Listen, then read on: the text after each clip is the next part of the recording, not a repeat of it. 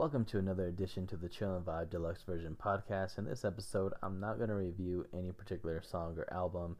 Instead, I will share my musical tastes and preferences that I listen to on a daily basis.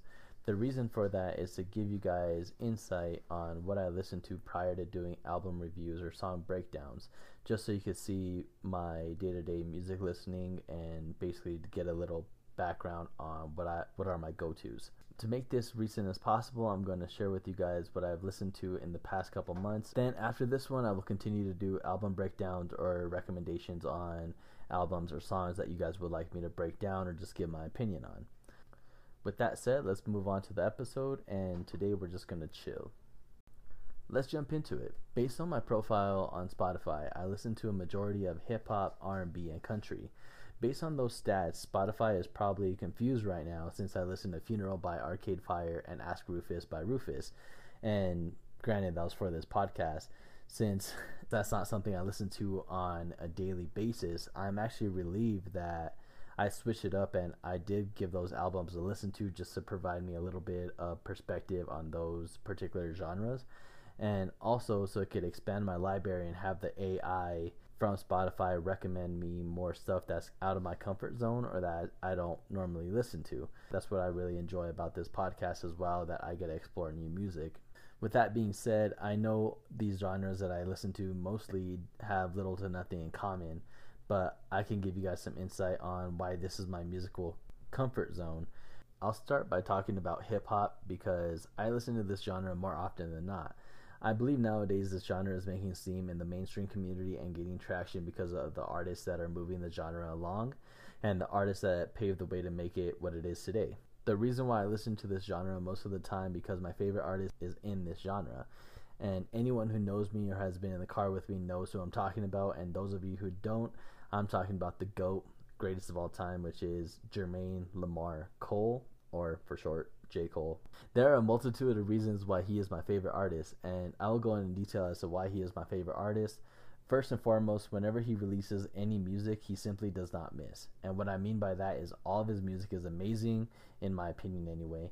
But in every project he releases, he tells a story that he isn't just making music to get streams or to get plays on the radio, or honestly just making music that he feels like he needs to make, or that to tell a story about himself or what he's gone through or what he's been through and stuff like that.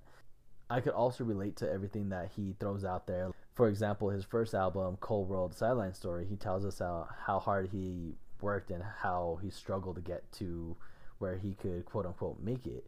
Again, what also makes him my favorite artist is how I can relate to what he's saying in a song or like in what he's saying in an album. And in every album he's released, I can go back to that point in my life where I originally heard it and how it relates to me, and that's why I really like listen to his music, and that's why his music speaks to me so much.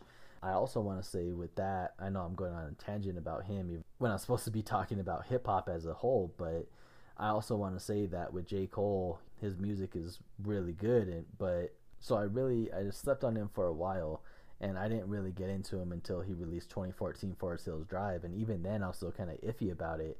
But after I gave it a couple listens, and when I realized the overall message in that album, and he's not just rapping about fucking bitches or getting money or fucking smoking weed or anything like that. Like, he's actually like talking about real shit and real problems that are going on in his community and what he sees every day. Even with that being said, that's what really makes this genre so great, because when you get something or you get someone really passionate about what they're talking about, what they're rapping about, what bars they're spitting, it could be really, really good, borderline masterpiece levels, or hip-hop also has a bad side, where you just get things that sound catchy or that just like mumbling and trying to get a quick buck. With that said, I really just love hip-hop as a whole, just because you get those artists like J. Cole that come from humble beginnings, and that we get to experience what they've been through in a song when it's done properly, where you could see the whole story right in front of you. And you could see that through dope beats and clever lyrics in the full potential of a hip-hop song or a hip-hop album. Like, that's just a pure masterpiece in my opinion. Also, I just love it when people can tell a complete story within an album or a song, and I usually get that with hip-hop. Good examples of artists that make this genre great are, again, J. Cole, obviously, Kendrick Lamar, obviously, Nipsey Hussle. I feel like he doesn't get as much clout as he deserves. Mac Miller, rest in peace. Jack Harlow, he's up and coming, but he got a lot of talent. And Kanye West, because you just got to separate the art from the artist in his case, because his music and his overall like discography is just done so much for hip hop. With that said, let's go ahead and jump into the next genre. The other genre that I consider one of my go-tos is the R&B genre, and R&B is short for rhythm and blues. I know most of you know that. I love this genre just because you get music that's coming from the soul, and the artists are singing mostly without vocal correction or auto-tune, and you could actually hear the passion or the pain in their voice whenever they're singing the song. In this genre, we get music that is slower tempo and where the lyrics actually matter. Again, I'm a sucker for good storytelling, and I'm a sucker for just like an overall story narrative being told within a song or an album. And I love this because we usually get perspective on love and feeling what the artist is wanting you to feel for either one song off of the album or the whole album. And I usually go to R&B when I just want to kick back or I just want to get in a good headspace.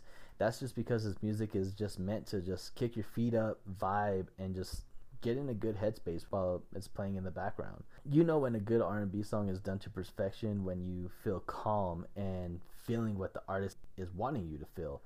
For example, when I throw on Redbone by Childish Gambino, I feel the vibes from the start, and the lyrics are telling me just to stay woke, and just the overall narrative and the overall tone of that song just like makes you just feel good and just makes you just want to throw it on when you're at a family gathering, or like you just want to chill or play games or whatever. Like, it's just that type of song to put you in a good mood or a positive mindset. And then you have the contrary on R&B where you get someone like The Weeknd, or you get a song like Wicked Games by The Weeknd, where you could feel the dark tones and feel him struggling with his demons, and just when you feel emo basically, or when you just feel like you're in a bad headspace or that you're kind of depressed, this is a song that you could go to and you could really coincide with it, or you could really resonate with it. That's just some examples of why R&B is just such a great genre, because it makes you feel a lot of emotions depending on what the artist is intending you to feel. And I feel like it doesn't get as much clout as it deserves because it really is a great genre, and R&B and hip hop really go good together, because most of the time you get hip hop artists on an R&B track, or you get R&B artists on a hip hop track, because it has that steady flow, and it just has The Weeknd.